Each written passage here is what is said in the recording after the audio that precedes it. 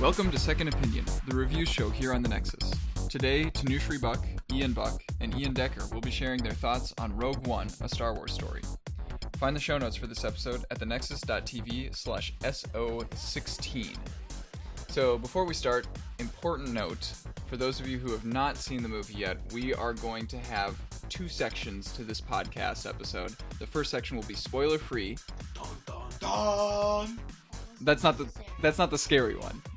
The second one is the scary one, where we have spoilers. Dun, dun, dun. So you know what? Actually, I think what I'm going to do now is I'm going to go back and take that sound effect, and I'm going to put that as the transition between the spoiler-free version part and the spoiler version. Ew.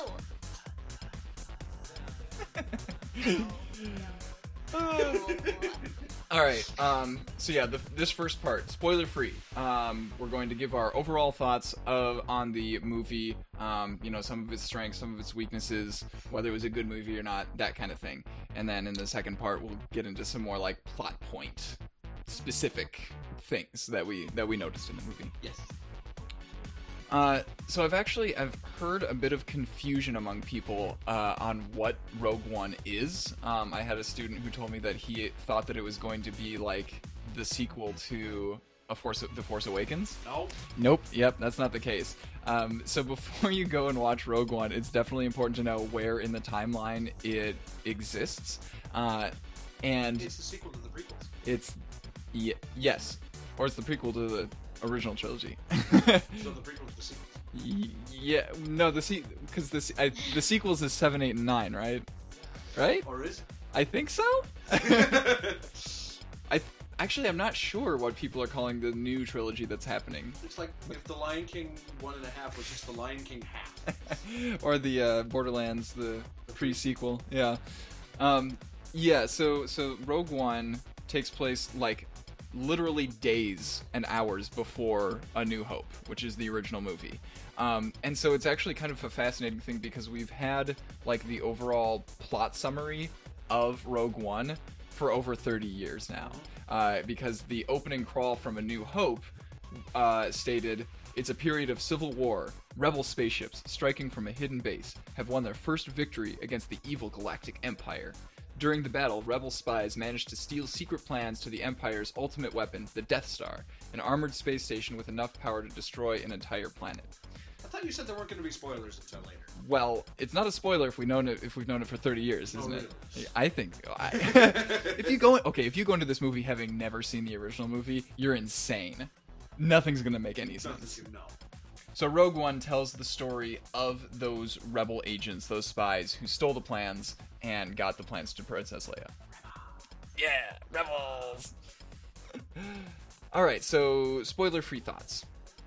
I thought that it was really interesting to see the things that they kept kind of similar to other Star Wars movies and things that they did differently, because this is easily the most different Star Wars movie of all, right? All the way from like the title, which is, usually they are Star Wars episode something and then like the actual name of the movie. This time the name of the movie comes first. Yeah. It's Rogue One, a Star Wars story. And so that's really kind of signaling that this is the first one of the movies that they are making that is outside of the core trilogies, right? The main big galactic events. The side arc. Yep, Yes. yep. Even though it does actually have a lot of important things that impact the rest of the galaxy, right? Because if they hadn't stolen those plans, the Death Star wouldn't have been destroyed in Episode 4, etc., etc. Yes. But, yeah. And actually, the title was kind of intended, I think, to be a pun, because not only is it, like, in-universe significant, the title Rogue One, but also this is, like, the road, like, when you take all of the movies as a whole, this is the Rogue One, right? Yeah. It's a different inflection on it. Yes. So, they also, they start off the movie, like, right off the bat, very differently. They don't have an opening crawl. You're right, they didn't. No, yeah, there's no paragraphs explaining the situation to the audience or anything like that. They just, boom, put us in space, there's a spaceship, and we're into the story. Which is a lot more modern, I think. Yes. Was I the only one who was bugged by some of the stuff with the characters? Like I felt that the monk was kind of stereotypical. Yeah, Really stereotypical. And they were definitely playing with a lot of tropes, a lot of existing tropes. Yeah, that's for sure. Because the characters felt like I've seen all of these characters somewhere before. None of this is new. And I mean, there is also the whole thing of don't fix what ain't broke. Don't broke what ain't fixed. But also, if we're trying to make like a movie that's totally different, right? You want to push some boundaries, right? Yes. Yeah. So not just. I guess they were taking formulas from outside of Star Wars as well, but they weren't reinventing the wheel. Yeah. Yeah. I mean, the dynamic duel between the monk and the heavy guy. Mm-hmm. So the lightweight character versus the heavy character is one that's all over the place. Obviously, a sassy droid. Sassy droid. Actually, he was my favorite character. Me too. I mean, Wash. Mm-hmm. Wash. Yeah, great. Alan Tudyk. Oh man, great casting though. Yes. I loved the cast in this movie. But yeah, like the characters themselves, other than their overall like archetypes, right? Yeah. I couldn't remember any of their names after we watched the movie. I couldn't remember, like, there wasn't anything significant really about them as a person that I could remember. I just remembered what their purpose was to the plot of the movie, right? All I remembered was the characters that I've seen before, all like the characters. Mm-hmm. It's like there wasn't very many, but right, yeah. And that's kind of the weird position that it's in, right? Is that Star Wars has existed for 30 years, and everybody's had all this time to get used to the characters, yeah, so. Then, like then they give us new characters that were just like, where did these people come from? I don't even remember a time in my life where I didn't know who Han Solo, Luke Skywalker, and Princess Leia were, right? Yeah. So it's really hard to know whether or not, after watching the original movie, if I would have felt a connection to the characters or not, because that was just so long ago in my life. Yeah, I was a tiny child. Yeah, they kind of sprinkled cameos from like the original movie into this movie, because being that it's set like literally days before, they put in a lot of effort into making it feel like it was right there in the same time period. Everything from like the costuming to the types of like computers that they're interacting with, right? All sorts of stuff. And then specific characters who show up, who are from like the Rebel Alliance, who we're used to, Imperial officers who we see later on in the next movie. Yeah. And some of the characters though didn't make sense, like Sassy Vader. Yeah, we'll get into that a little bit later, I think.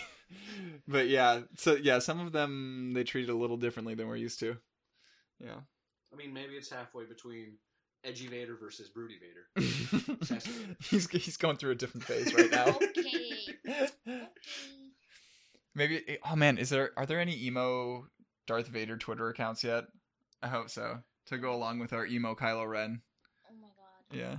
Oh my god. Oh my god. Like, oh my god. Nobody wants to. This is the first Star Wars movie that was not composed by John Williams. Who composed it? Some Italian guy, I think. I should have written down his name. Wait, that's right. Corey was talking to me about him. Oh shoot, what else has he done? Let me look him up quick, because that is worth talking about. Yeah. He was definitely a good composer and is known for being a very good composer. And he did. No, the new guy. And he actually, from the stories that I've heard, he had like maybe a month to compose the whole movie, which is crazy. Yeah, because I think they had somebody else, and then they like switched composers right at the last minute. Michael Giacchino.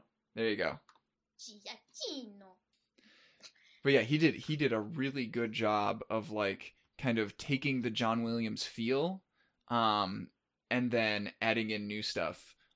One thing that he didn't do was like John Williams in each movie that each Star Wars movie, right? Is he would add one really big musical piece that was like unique to that movie. So things like Imperial March, right? That was brought in episode 5. The like Battle of the Fates, right? Where Darth Maul, exactly, yeah.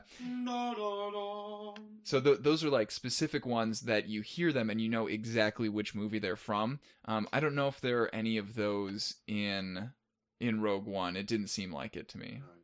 Well, surprise, surprise. Yeah, and I see what you're talking about. I don't remember any one specific thing, but Michael Giacchino actually has a pretty impressive track record. He's done Ratatouille. He did. I know, right? Number one. Ratatouille. What an interesting start. Lost. Cars 2. Up. Let's see. Doctor Strange. Star Trek Beyond. Zootopia. Jurassic World. So he's getting up in there with a bunch of the Disney people. Mm-hmm. So like, sort of, he was Inside Out. Yeah, he was also Inside Out. Maybe they just had him like in the studio there, and they're like, "Hey, we're doing the Star Wars movie. Do you want to just like write some things?" He's like, okay, Sure. check. And then the last thing that I wrote down that they did very differently in Rogue One than any other Star Wars movie is they had like lower thirds. When we were switching from one planet to another, they would write out what planet we're on now. Which was very, like, I felt like it was necessary in this movie, definitely, because especially at the beginning of the movie, we were, like, jumping around from planet to planet very, very quickly, and none of them were planets that we had ever heard of before. Yeah. But in pretty much all of the other Star Wars movies, we're jumping around from planet to planet that we've never heard of before, and, like, people just deal with it. So it was kind of strange to see. But nice, too. It's a nice strange. Yeah. Mm-hmm. Just like me. I kind of feel like that's something that they should have been doing all along. Especially since then people wouldn't be confused about like the spelling of planets and stuff like that. Kashyyyk. Yeah, exactly. How do you spell Kashyyyk? It's got 3 Y's. 3 Y's in a row. So K-A-S-H, so Cash. Yep. Cash me on Kashyyyk. Yeah, Kashyyk. Okay. Why? Same reason that like Wookiee has No, an why? I-E-E at the end of the word. It does? Yeah, that's how you spell Wookiee. Oh, I thought it was just Wookiee. W-O-O-K-I-E. Yep, nope, there's 2 E's. Okay. Oh, man. No, Wookiee. Okay. Wookiee. Say it right. Wookiee! Yes. And actually, I think the reason that I know how to spell Wookiee is just because of Wikipedia. Like, I had to had to learn that in order to search for Wikipedia. Beautiful. All right. Yeah, and then, like, I was just amazed at the things that they did to make it feel like it was consistent with the original movie, though, were just like spot on, you know? So, I mentioned the costuming. Yes. And that was one thing that I kind of struggled with the first time that we watched Rogue One, was I was looking at all these people, these rebels running around in costumes that I strongly associate with the Rebel Alliance, right? And I was like, why aren't these stormtroopers, like, recognizing them? Like, why aren't they... Oh, right, because, like, at this point, the Rebel Alliance hadn't been a... thing. It wasn't like a large military force yet, a well-known, you know... And so that kind of makes sense. Also, just like hearing the same sound effects that they used in the original trilogy, that was like, I don't know. You may have noticed that I really like audio formats, and so like so hearing those same sound effects was just like coming home to me. I was just like, oh man, like it all fits. See, I wouldn't have noticed that, but glad that we have you here to notice it for us. Especially, like, specifically, it was like the X-Wing fighters' laser sounds. Yeah, because I've watched the Battle of Yavin in A New Hope way too many times. Like, so many times that if I'm listening to the soundtrack, I can identify exactly what's happening in the battle by the musical cues in the song. Yeah. Such a nerd. Yeah, that's me. Gosh, go throw your D20 somewhere, nerd. Oh man, hey, we should probably play like the Star Wars role-playing game sometime. We can do that. That would be fun. Continuing. I thought that the visual effects that they used in this movie were really, really good. A little bit overdone in a couple of places. Like there were some like smoke effects that were just like, okay, I can't see anything anymore because you just put too much smoke. It wasn't nearly as bad as like The Force Awakens, which had, you know, J.J. Abrams's lens flares in a few places and like just tons of smoke all over the place. Could be worse. Could be Michael Bay. Yeah, that's true. Oh man. But I watched Transformers last night without like Why and the Transform- well, because I was over at Declan's house and we'd already watched 2 movies and then he put in Transformers and Okay. but like the volume was too low to hear any of the dialogue. And I was like, this is a much better movie when I can't hear it. Cuz we just got to sit there and like make fun of it. beautiful. Oh yeah. But actually, what did you? Oh, that might be a spoiler issue. Maybe. Maybe. Oh, kinda. I mean, you can kind of assume that this is going to happen because it's about the building of the Death Star, right? Right. Yes. Um, And that was in all the trailers was, ooh, look at that Death Star. ooh, look at that! Look at that! Look at that! Look at that! All right. But when the Death Star fired Mhm. and the effects on the ground, what did you guys think of that? Because it didn't quite match up from what we were seeing versus It looked like a zit popping to me. Wait, when what fired? the Death Star fired. So the effects on the ground. Oh. So wow. like watching the boom happen.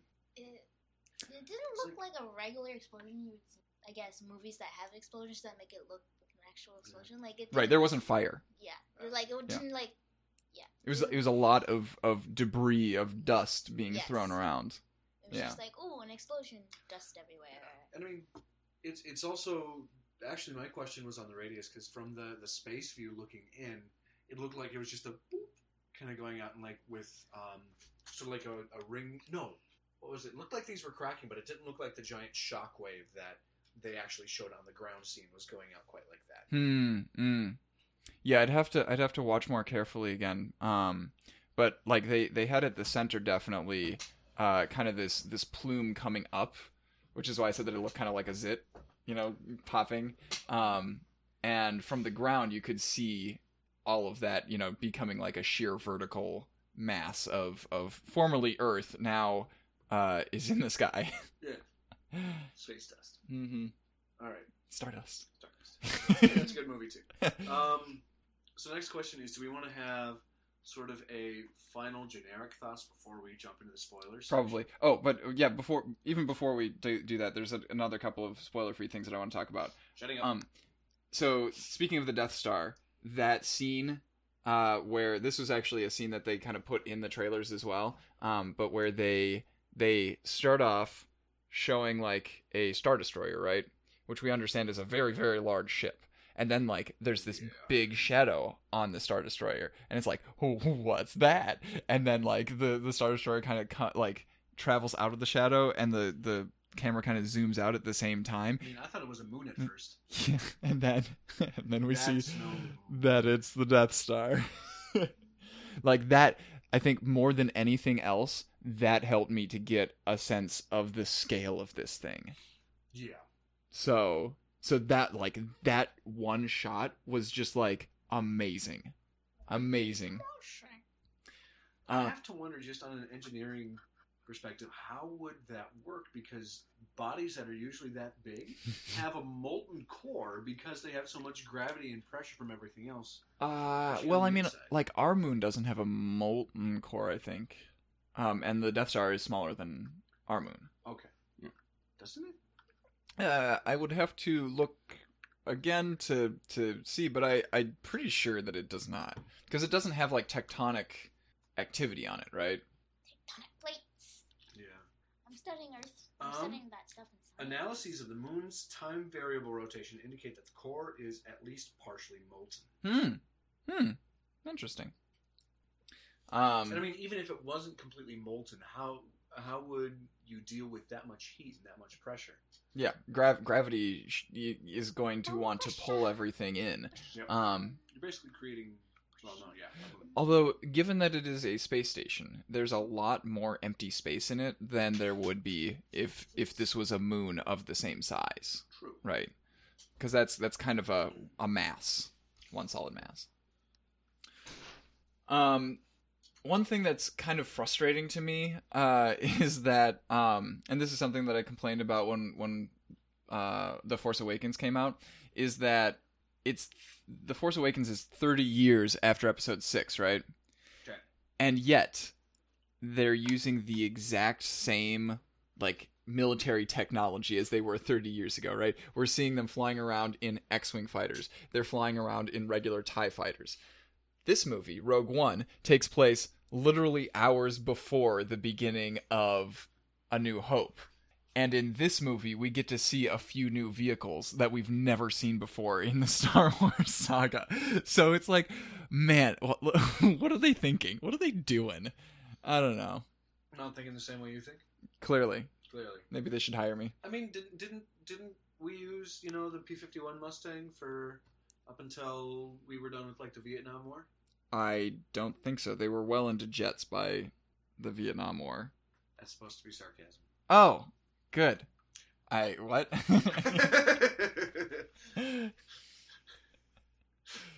Sarcasm detector malfunction.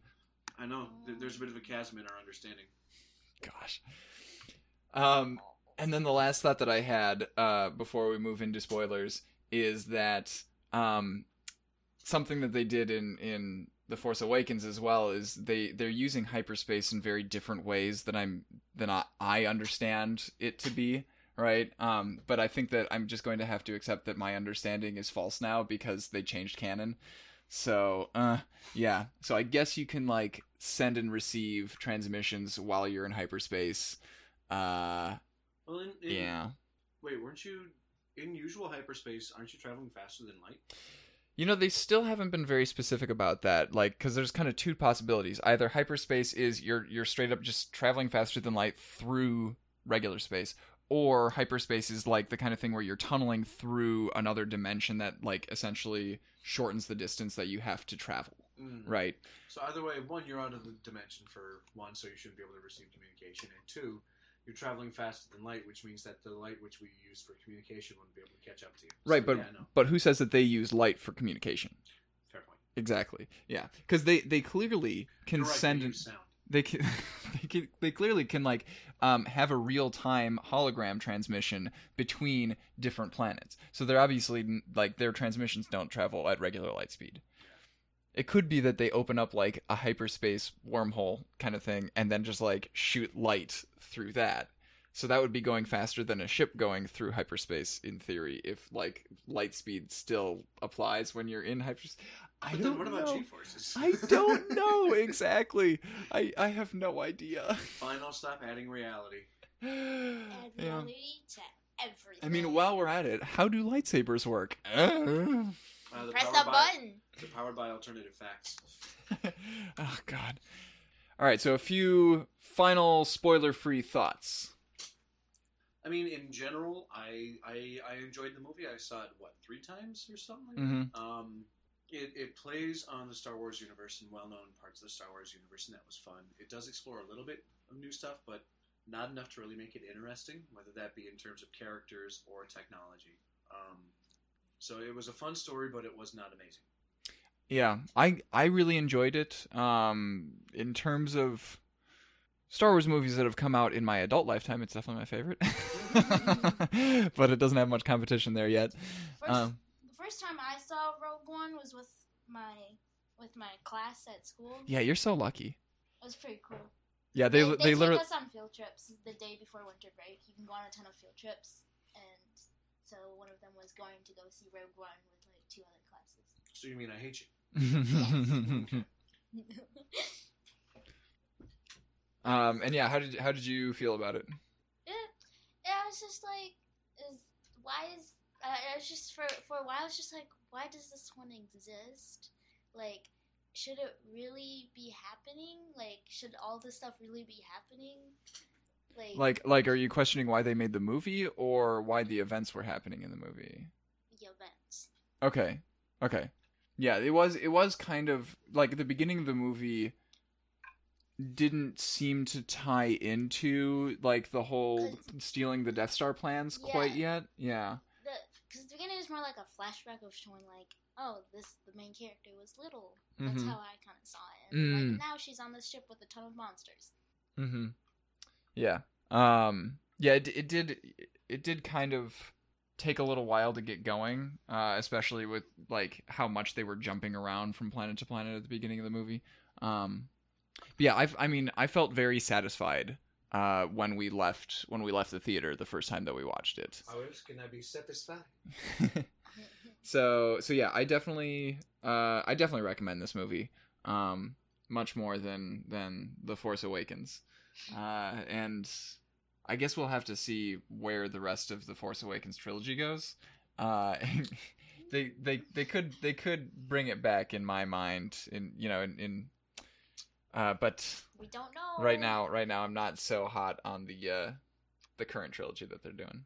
I mean, I'm not gonna lie, I do have a bit of a crush on Daisy Ridley. Sure, but that's not the only thing in a movie. No. Yeah. But she's the only thing that matters. Okay. All right, so time for some spoilers. Dun dun dun! Oh my god. That means that I don't have to go and actually edit the episode. Please, I'm an endless supply of dun dun duns!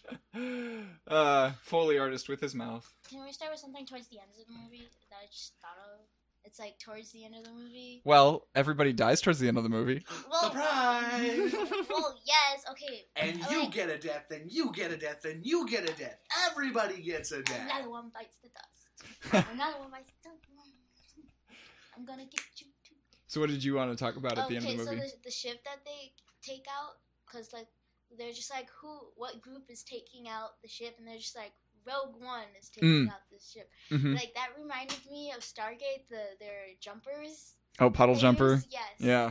I was just like, puddle jumper. Except, of course, that they didn't name the entire TV show after puddle jumpers. Yeah. Then I was just like, wait, nobody around me knows what this is.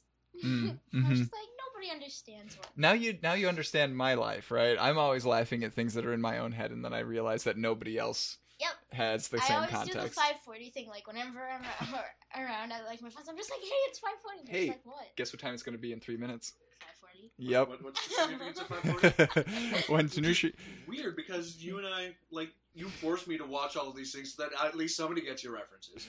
So 5:40 is not actually a reference to a show or anything like that. It's a reference to me. Yeah. So when Tanushi was a tiny child, one day at church, like while we were cleaning up after maybe a Cub Scout event or something like that, Tanushi has a ruler, and she just walks up to random items, measures it with the ruler, and goes, 540! Ha ha ha ha ha!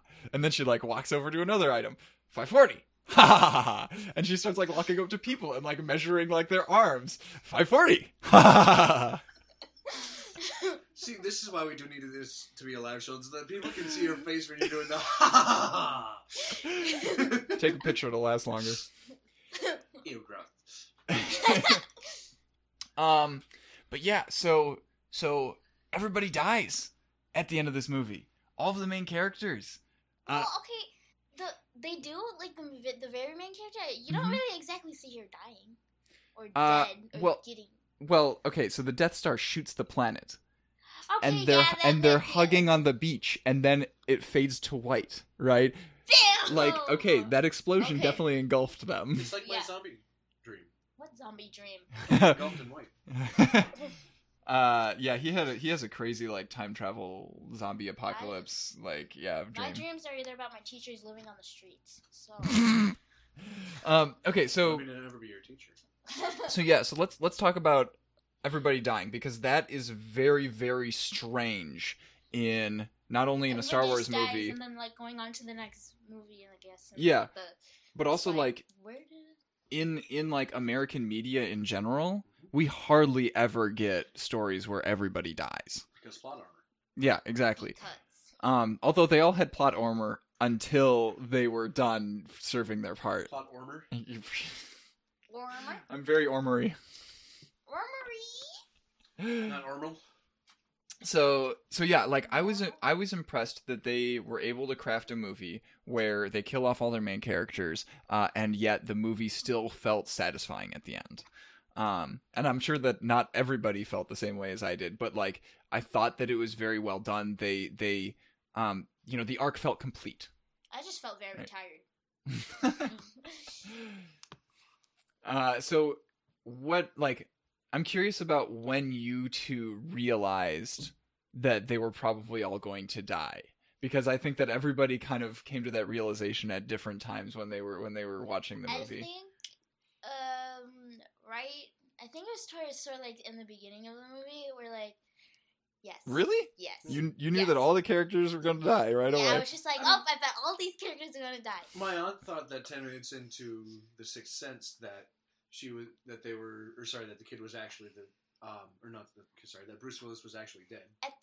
Okay, maybe not So- so in the beginning of the movie. I guess I don't know what. I part- haven't seen that. What? Don't worry about it. Okay. Like the part where she's like, "I'm gonna go look for my father." Is that like throughout the whole entire movie, just like starting from the beginning? Kind of. I mean, she didn't really have that goal until the Rebel Alliance kidnapped her and told her, like, we know where your father, or, like, we're trying to find your father. So about at that part, I was just like, oh, almost everybody's gonna die at some point soon. Okay. For me, it was towards the final battle when the monk guy and the heavy We're on the beach. were on the beach Mm-hmm. and got bloated up. Mm-hmm. I think, let's see, who was the first main character to die? I think it was Bodhi, the Bodhi. pilot. Yeah, either Bodhi or B-88 or whatever. K2SO. K2SO. Not even close. Not even close. Remember what we were saying about names? Actually, the only person from this movie whose name I remember is Galen, and that's because, one, Mads Mikkelsen played him, and two, my brother's name is Galen. That's pretty great. Yeah, I think the moment when I was pretty sure that they were all going to die was when they were coming down towards the planet where they were going to steal the Death Star plans, and they had to go through the planetary shield, right? And so they were going through that like doorway essentially. Yeah. I was like, this is a barrier, right? They're not going to come back from this. You know, it's like when you're in a video game and you have to Make jump certain- down off of a, you know, like kind of a ledge that you know you're not going to be able to jump back up to, and it's like, okay, there's no going back from this moment. Or making different choices throughout the game, like Yeah. So as soon as they went down there, I was like, they're not coming back from this planet. They're gonna get the Death Star plans, and they're gonna get it to Princess Leia, but they're not gonna make it back. they're just gonna die. Yeah. They did. Hey, And I was like, but they haven't done the squishy of the leg parts yet. the what? What on earth are you talking They about? didn't have sex yet.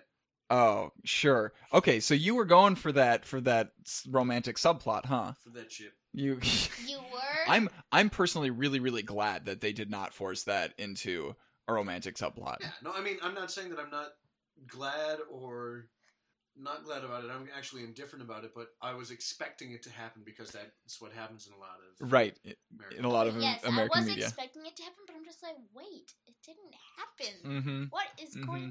And I'm just like, oh wow. Like they had maybe two kind of stolen glances throughout the movie, I think, between the two of them, and then like the platonic hug at the end as they're dying. But like, why the heck would you not hug the person next to you if you're about to die from a Death Star bomb? Yeah, Yeah. no matter who it was. Let's talk about Darth Vader, because this is one of those few movies, and this is one of the reasons that I'm really excited for these anthology films, you know, that are outside of like the main series, is that like Jedi and Sith are going to be way, way less common. And so when one shows up, it's a big deal. And they really capitalized on that in this movie, right? Because when like director Krennic has to go and talk to Vader, it's a big deal. You know, he's like fearing for his life, except that he's also you know, a sniveling, conniving SOB, and still tries to like, you know, get out on top from. Yeah, he's pathetic. Yeah. That's his son. But then when they had Vader the second time he appears in the movie, right? When he's in the hallway. Yeah, and he's killing all those people. Mm-hmm. That made my day at that point. Oh yeah. Because now we're seeing Vader from the perspective of the regular foot soldiers, right? It's Instead like of using from the lightsaber and like the Force, and I'm just like, yes! I was the only one yelling at During that that point. scene, I was actually really pissed because it's like there's so many more effective ways to kill all of these people. Stop dicking around and get on with it. Well, guess what? He was digging around. I guess, yeah. I mean, he could have done it faster. Yes, and I was thinking throughout that whole thing, like the guy who had the Death Star plans in his hands, right, and the door is slightly open in front of him. I was like, okay, how long is it going to take for him to figure out that he can just shove the plans through the door and he doesn't have to go through the door? Because like, I know that the plans have to leave that room, Yes. you know, and I know what the obvious solution I is. mean, Yes. from his point of view, he's like, shit, I still have a chance, I still have a chance, I still have a chance, I still have a chance. Let me out. But we know that, no. Aw, nope. Yeah. I mean, So, I mean, if you were in a death situation and in fight or flight response and flight had kicked in, do you really think that you would be completely logical? I have no idea. But I do know that, like, I probably. if I was told that my primary objective was to get these plans, right? Then as soon as I get that door slightly ajar and people are running by out there, I'll probably, like, toss it through and then keep trying to open the door to save my own life. But there's no reason that I have to keep trying to open the door while the plans are still in my hand, Yeah. you know? Now, yes, you did mention that Vader, they did something really weird with him in this movie. Sassy Vader. Punny Vader, even. Like, that, oh man, I was not expecting that. And I definitely groaned out loud when he did that. So let's see, the exact pun was, so he's choking Krennic with the Force, as Vader does. And then he says, take care not to choke on your own aspirations. Like, at no point in the prequel trilogy or in the original trilogy does Anakin or Darth Vader indicate that he understands wordplay at all. Like, not only is he, like, too broody to make puns like that, but he just also doesn't seem clever enough. Going back to the part on when the guy's handing the plans so it could get to Mhm. Leia, like what I was thinking is Darth Vader's like we don't want them to get these plans. Like, is that what, like, was he trying to make sure they didn't get the plans through? Or? What Vader was trying to do? Yeah. Yeah. Well, he could have just shut the door before he wasn't even able. Oh to... yeah, with the Force. Yeah. Yeah. But then again, that's assuming that he knows that what he's trying to hand off, or what that soldier is trying to hand off, is the plans. Wow. Yeah, I'm. What? Let's see, because they disabled the capital ship, right? The flagship, and then Vader goes and boards it. So he clearly had a reason to go and board it, and I think that reason was because they realized that a transmission had been sent up to that ship. But how would Vader know that individual soldier was True. carrying Yeah. the plans? Yeah. It just looks Aside like- from the Force, possibly. Because to him, it probably just like, oh, here's another grunt trying to get away. But like, there's there's no reason for him to like be walking through every single hallway in that capital ship trying to kill every single person. If he just wanted to kill every single person, they could have just blown it out of the sky. Yeah. You know. Why didn't they? I think it was because the transmission made it up there, and they wanted I feel like to get rid of the transmission, they could have just destroyed it. Yeah. I feel like they're trying to make it have like this dramatic scene where Darth Vader comes in and he's Yeah, no, obviously using it's all for the dramatic original- effect, but we're trying to put logic to this. We're trying to figure out why the characters did that. And I mean, actually, he might have known that it was him because, as in Vader might have known that was the grunt carrying the transmission, because when that life pod detached and ran away, Mm-hmm. he was standing at that door and watching it go away, and then turned around in a huff. Right. Is it? It can't be. It can't be that Vader was like letting them go in order to like find out where they take the information to find more rebels. Although that is a move that he tried over and over and over again in Episode 4, and Well, ultimately bit them in the butt. I mean, do you know about the definition of insanity? Yeah, according to somebody who wasn't a psychologist. Yeah. I don't know, but it makes for a pretty dang good monologue from my favorite bad guy in Far Cry 3. Oh, I thought you were making a Joker reference. No. Did the Joker reference that? I don't know. Anyway, let's talk about one of the biggest things that affected my enjoyment of the movie, and that is the characters from Episode 4 who appear in the Rogue One, and how they managed to get them in there. For example, Grand Moff Tarkin. No. Peter Cushing has been dead for a very, very long time. So what did they do? They have some other guy who is approximately his height and build playing the character, and then they CGI Grand Moff Tarkin's face over his face. Did he record the voice lines long ago then? No, definitely not. No, they didn't. Completely different. Yeah, it's got to be. They did a really good job with the voice. Yes. Yeah. But the CGI for Grand Moff Tarkin, that was squarely in the uncanny valley.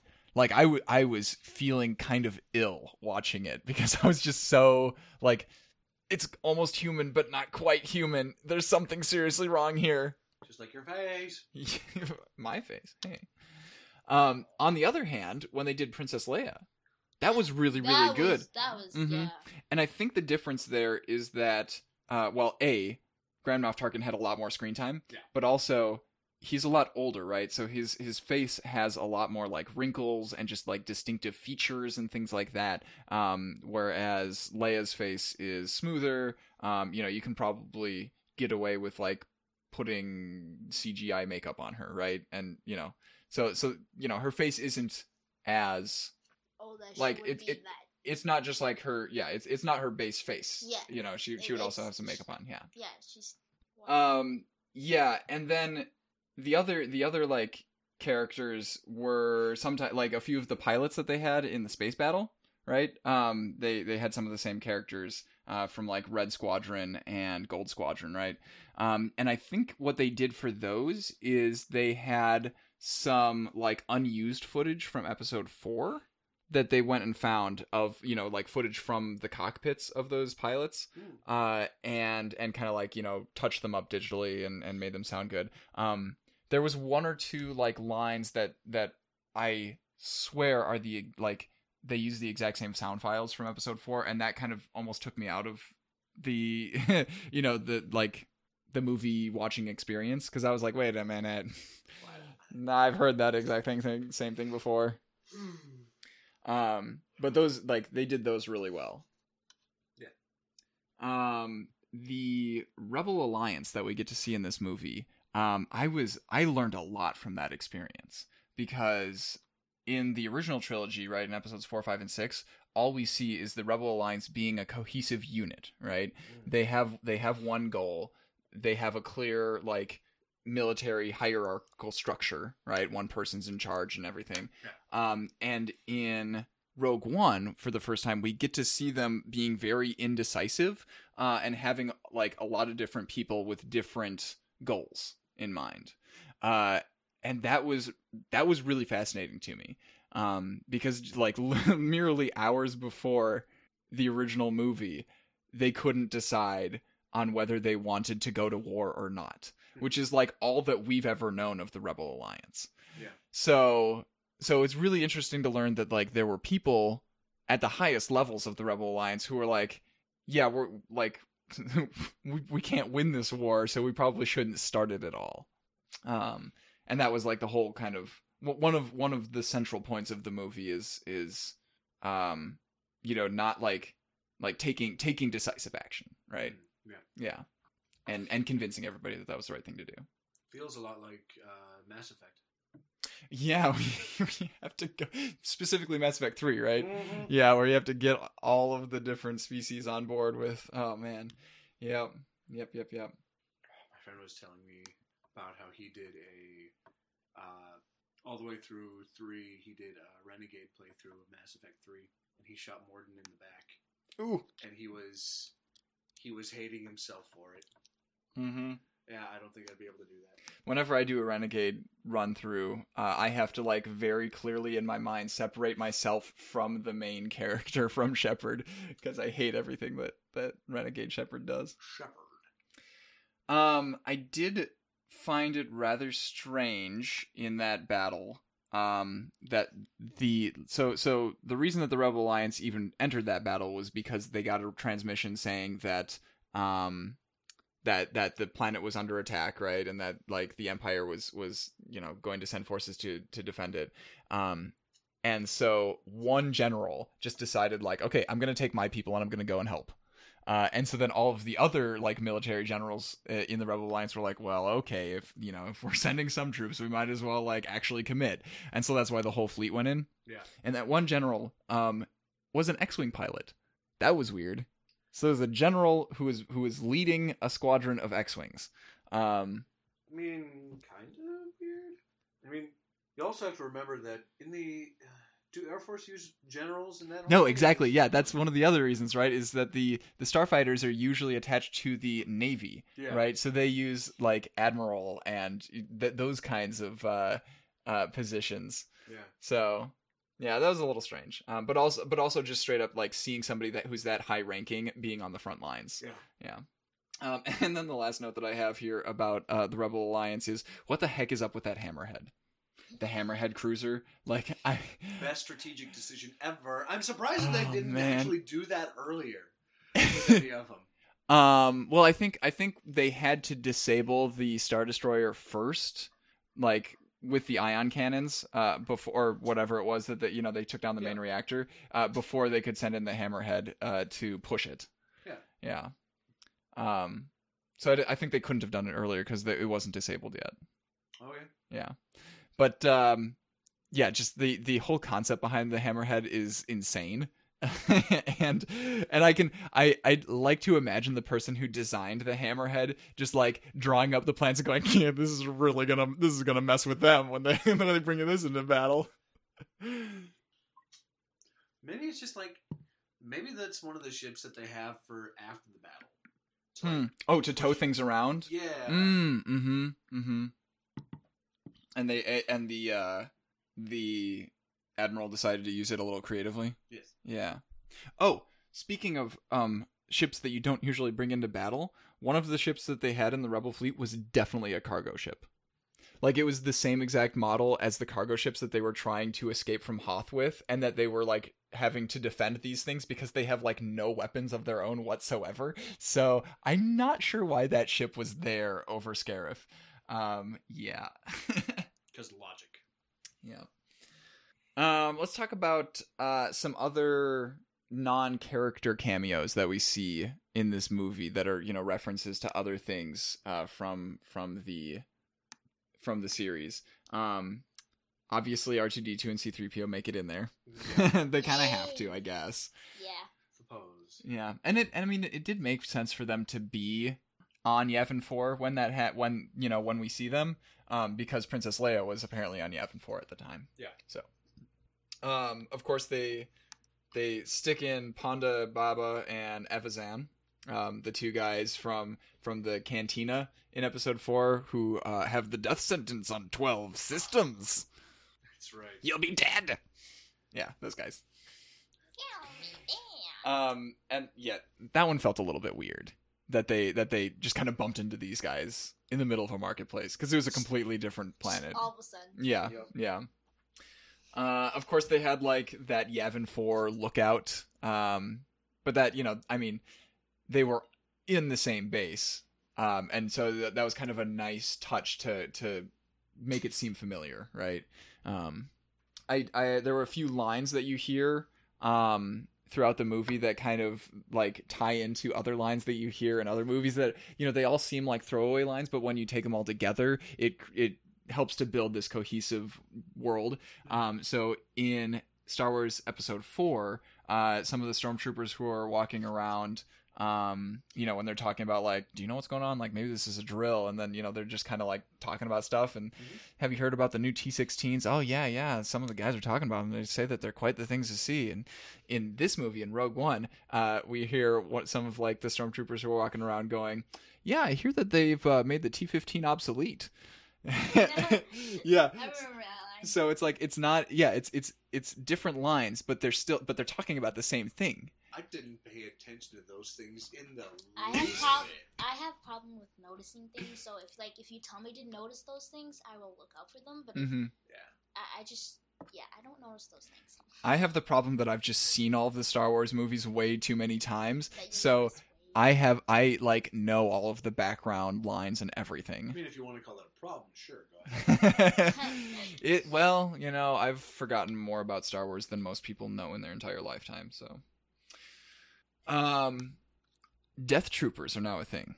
So the bodyguards that Director Krennic has with him, the stormtroopers that are in dark armor, those are those are one of those things that they've pulled from the old expanded universe and kind of switched them up a little bit. They in the old canon they were called Dark Troopers, I believe. Yes. because they had that same thing on Star Wars Battlefront 2. Yep. And now they are called Death Troopers, which is a name that existed for like these zombie stormtroopers that were in like this one novel, and we'll all just agree to try and forget about that one. But so the stormtroopers that have black armor are now called Death Troopers, and their purpose appears not to be like commando, like frontline troopers, but essentially bodyguards for like really high-ranking officials. They're like the Immortals from the Battle of Thermopylae. Oh, okay. Yeah. From 300. Well, from the Battle of yes, Thermopylae. Yes. Well, okay, but that is the 300 Spartans versus, right? Yes. That's Yes. So yes, the story from the graphic novel turned movie. The inspiration for the story. Was the Battle of Thermopylae, which was during the Second Persian War when King Xerxes came back to try and stomp out the Greek Empire, which had pooped all over his dad's army, King Darius. Yep. He had a personal bodyguard that were called the Immortals. There you go. And yeah, it was rather. I'm not sure. They definitely were like outfitted almost like commandos, right? Like looking at all of the gear that they have strapped to them and like the guns that they're carrying. But their job is bodyguarding. Unless they're howling, they're not real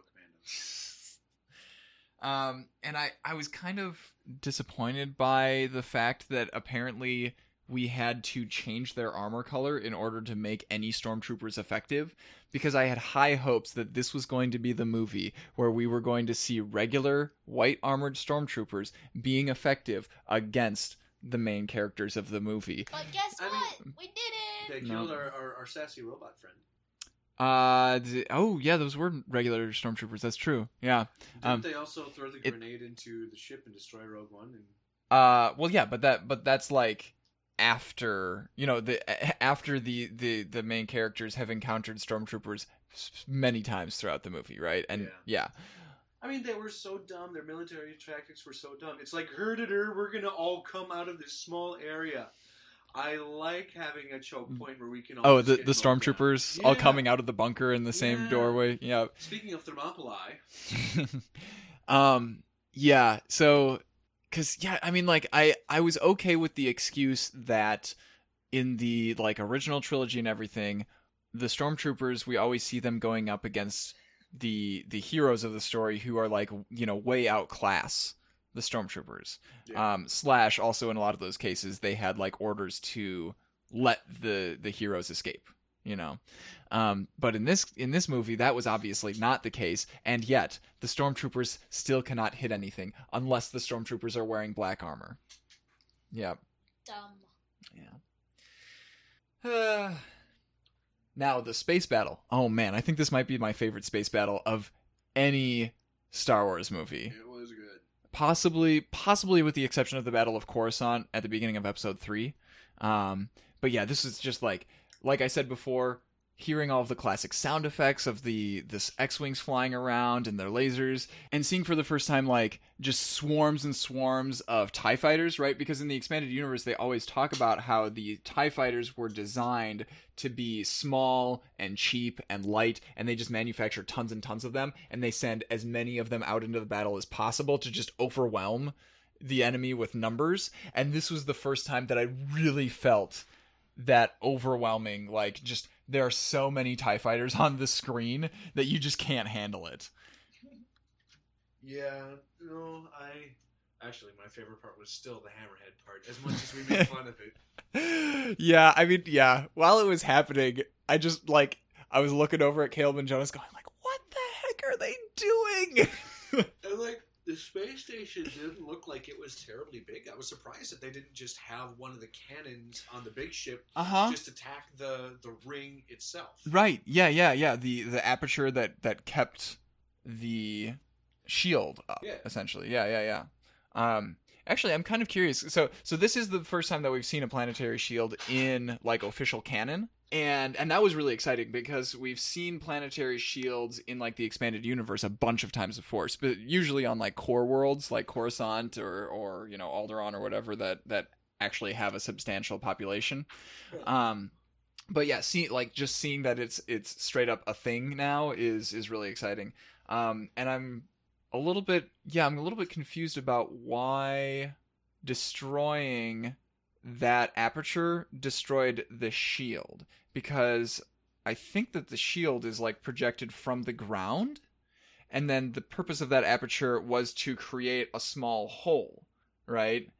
Where the shield didn't exist. So it kind of interrupted the whole shield thing. And then I would imagine if you take away the aperture, blow it up, then the shield just keeps that closed.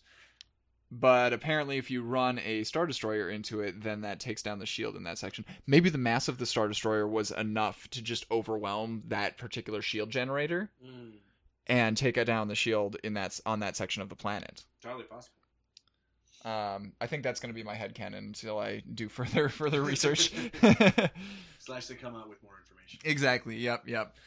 And of course, I mean, they come out with like the reference books for the movies pretty soon after they come out. But I'm not sure, because I feel like they should almost wait for like the fan base to come up with all of the questions that need to be answered. But they got to sell books, right? Yep. It was very interesting towards the beginning part of the movie where they're on Jeddah, the kind of deserty planet, and dealing with the Imperials are like taking all these crystals from this planet and everything, and there's this Saw Gerrera, who used to be like associated with the Rebel Alliance, but now he's kind of gone and done his own thing because he is, in the words of the characters in the movie, an extremist, right? One of the things that he does is he's interrogating Bodhi, the pilot who brings him the information, and after getting the information from Bodhi, he gives him to this creature called the Borgullet, like that has like glowy. You cannot hide your secrets from the Borgullet. You cannot hide your secrets from the Borgullet. Every time I think of the Borgullet now, I think of the Kylo Ren review. Save the dream. Borgullet. But yeah, like I can't figure out what purpose the Borgullet served in the movie, right? Because like you know that he believes him. But he still didn't trust him even after he fed him to the Borgullet. I keep saying feeding him, but it didn't eat him. Basically did. But like he didn't. He's like, even when Jin gets there, the Saw Gerrera's like, this is a trap, isn't it? Like the whole message, you coming here, like this is all a trap. And so he still didn't trust the information, even though the Borgullet told him that Bodhi was telling the truth. Maybe he's just that untrustworthy. Well, maybe not untrustworthy. She would paranoid. Paranoid. Thank you. Yeah. And like the other thing that the Borgullet might have done is, he talks about how the Borgullet tends to like scramble somebody's mind, right? So make them insane. And Bodhi had like one scene where he, was kind of incoherent. Mm-hmm. And I was really worried when they did that. I was like, oh gosh, are we going to have to deal with this guy like not being understandable for the rest of the movie? Luckily, no. He gets his mind back. But then it's like, well, why have the Borgullet at all?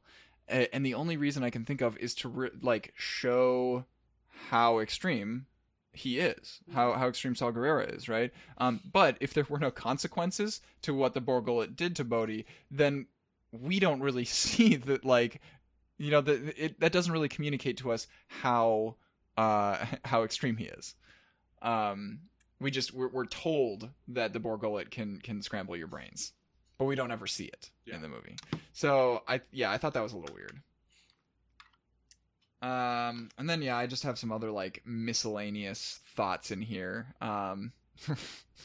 First up is the team at the landing pad must be the most unobservant bunch of people ever, because an Imperial officer whose face is clearly visible, right? Yep. Goes in with a single like the I don't even know what that person's role is, but the one who has like the sticks attached to their back, and they've got like the black helmet. They go in with that person, and I think were there 2 stormtroopers with them, maybe as an escort. Yeah. So 4 people go into the ship to inspect it, And then two people come out. One of them is wearing an Imperial officer's uniform, but he clearly has a different face. The other person is in the black uniform, and then a droid. How did that not raise some flags? Apparently it didn't. Well, that's why they can't hit anything. Yeah. Another thing that kind of bothered me that still isn't like, okay, so I've accepted now that hyperspace works differently than I think it does, right? You can send and receive transmissions while you're in hyperspace. Yes. However, when they were in hyperspace and Cassian radios back to Yavin 4, right? And he's giving them an update on what the mission is, right? So they met up with Saw Gerrera. They found out where Galen is. They're going to continue on to the planet where Galen is, right? Yes. To try and apprehend him. And then he ends the transmission, and then Jyn tells them what the message was that Galen had, and that there's a weakness, right? And she's like, okay, so like we got to change the plan, right? Because we're not going to be going, like we need to go and get the plans for it instead of going to find my dad, right? Or something like that. And Cassian was like, no, we can't like radio Yavin 4 because we're in the middle of enemy territory. Dude, you just got off the radio. What's the problem here? No. Plot hole. Are you gonna plan or fill it with retro? Oh yeah, like what do you call that? Retconning. Retconning, thank you. Yes. Yep. Possibly. And then my final little miscellaneous thought is, why does Director Krennic get a white uniform? So that his employees can see him bleed. Like, my understanding of Imperial uniform hierarchy is that the white uniforms are only for Grand Admirals. And we do have Grand Admirals in canon now because Grand Admiral Thrawn exists in Star Wars Rebels. And he's getting a novel of his own very soon. Oh, goodness, that's coming out in like March, isn't it? I'm so excited. I don't know. He's like my favorite character in Star Wars. And yeah, up until now, like the Grand Admirals are the only ones who had white uniforms. And then suddenly we have Director Krennic, who's got like a white uniform and a cape and everything. And so I was really confused when we saw him in the trailers. I was like, oh, is there some Grand Admiral in here? That's exciting. There are only like 12 of them in the whole galaxy. No, he's the scientist, I guess. He's the director. Director does not mean scientist. No, but like that is his role, right? Tarkin makes fun of him for like being a scientist, not being a military man. And that was Tarkin's like justification for taking over the project was you're clearly not good at like patching security holes and everything because your specialty is building the damn thing. I didn't get that vibe. I got the vibe of you're just inept and I want all this glory for myself. Yeah. The other thing about Director Krennic is that I'm like, even though he's not a military dude, he's not afraid to get his hands dirty. Yeah. And that was really refreshing, like seeing an Imperial, like the highest up, going out and just shooting people, right? Like he was out there in the field getting stuff done when nobody else was really getting it done. And that impressed me. So even though like they kind of portray him as this guy who isn't as effective, you know, the other officers don't seem to really take him seriously, especially Tarkin. And yet he goes and he takes care of things himself. Real hands-on. Yeah. He should put that on his LinkedIn profile. Hands-on manager. I mean, micromanager. Right. Yeah. Well, but you got to put it in a positive spin, right? If you're putting it on your profile. Yeah. Yeah, and I read that and go micromanager and go nope. Yeah. But yeah, I really like this movie. I need to see it again. I can't wait for it to come out on home video. Is that at the Plaza? Probably, but I don't like theaters. I want to watch it in my house. Even though it's like $2 at the Plaza? Yeah, but I could not go, and then I could buy it, and then I save $2 and a trip to the Plaza. Do you know how long it takes to get to the Plaza on bus? Probably quite a while. That's why you asked to borrow my car. You know. Anyways. Yeah. Any final thoughts on Rogue One? Nope. It was a terrible movie. Don't go ever see it. No, I'm kidding. It was fine. My final thoughts stay the same from before. Yep. It's one that I think it got better for me as I read more about it, more of the information surrounding it, the background stuff from the reference books. And I still need to go and read Star Wars Catalyst, which is the novel that has to do with Jyn's parents back when she was, a kid, and when Galen was working for Krennic the first time before they went and tried and hide as farmers. So I've heard good things about that book, and I've bought it, and I need to read it, but I have no time in my life. So what can you do? Thanks for listening. Quit and do nothing for the rest of your life and read the books. Yeah, right. Then you'll have time to do everything. You'll support me, right, Ian? Just pay for my food and lodging and my books, and that's it. Yeah, there we go. All right, thanks for listening to this episode of Second Opinion, everybody. If you want to give us feedback on this episode, you can find The Nexus on Twitter at The Nexus TV, or email us at thenexustv@gmail.com. If you have any suggestions for topics that we can cover in the future on this show, let us know. Or if you want to be on an episode and review something for us, we would love to have you. I have been Ian Buck. You can find me on Twitter as Ian R. Buck, or you can check out my website, ianrbuck.com, for other things that I make. I'm Ian Decker. I don't really exist much on the internet, but in places that I do, I'm trying to get a little bit more on Twitter, so check out there for now. And that's at Bigfoot113. I'm Tina Street. I don't have very much in the way of internet stuff, but besides Facebook and Instagram, that's where you can find me. There we go. Have a good one.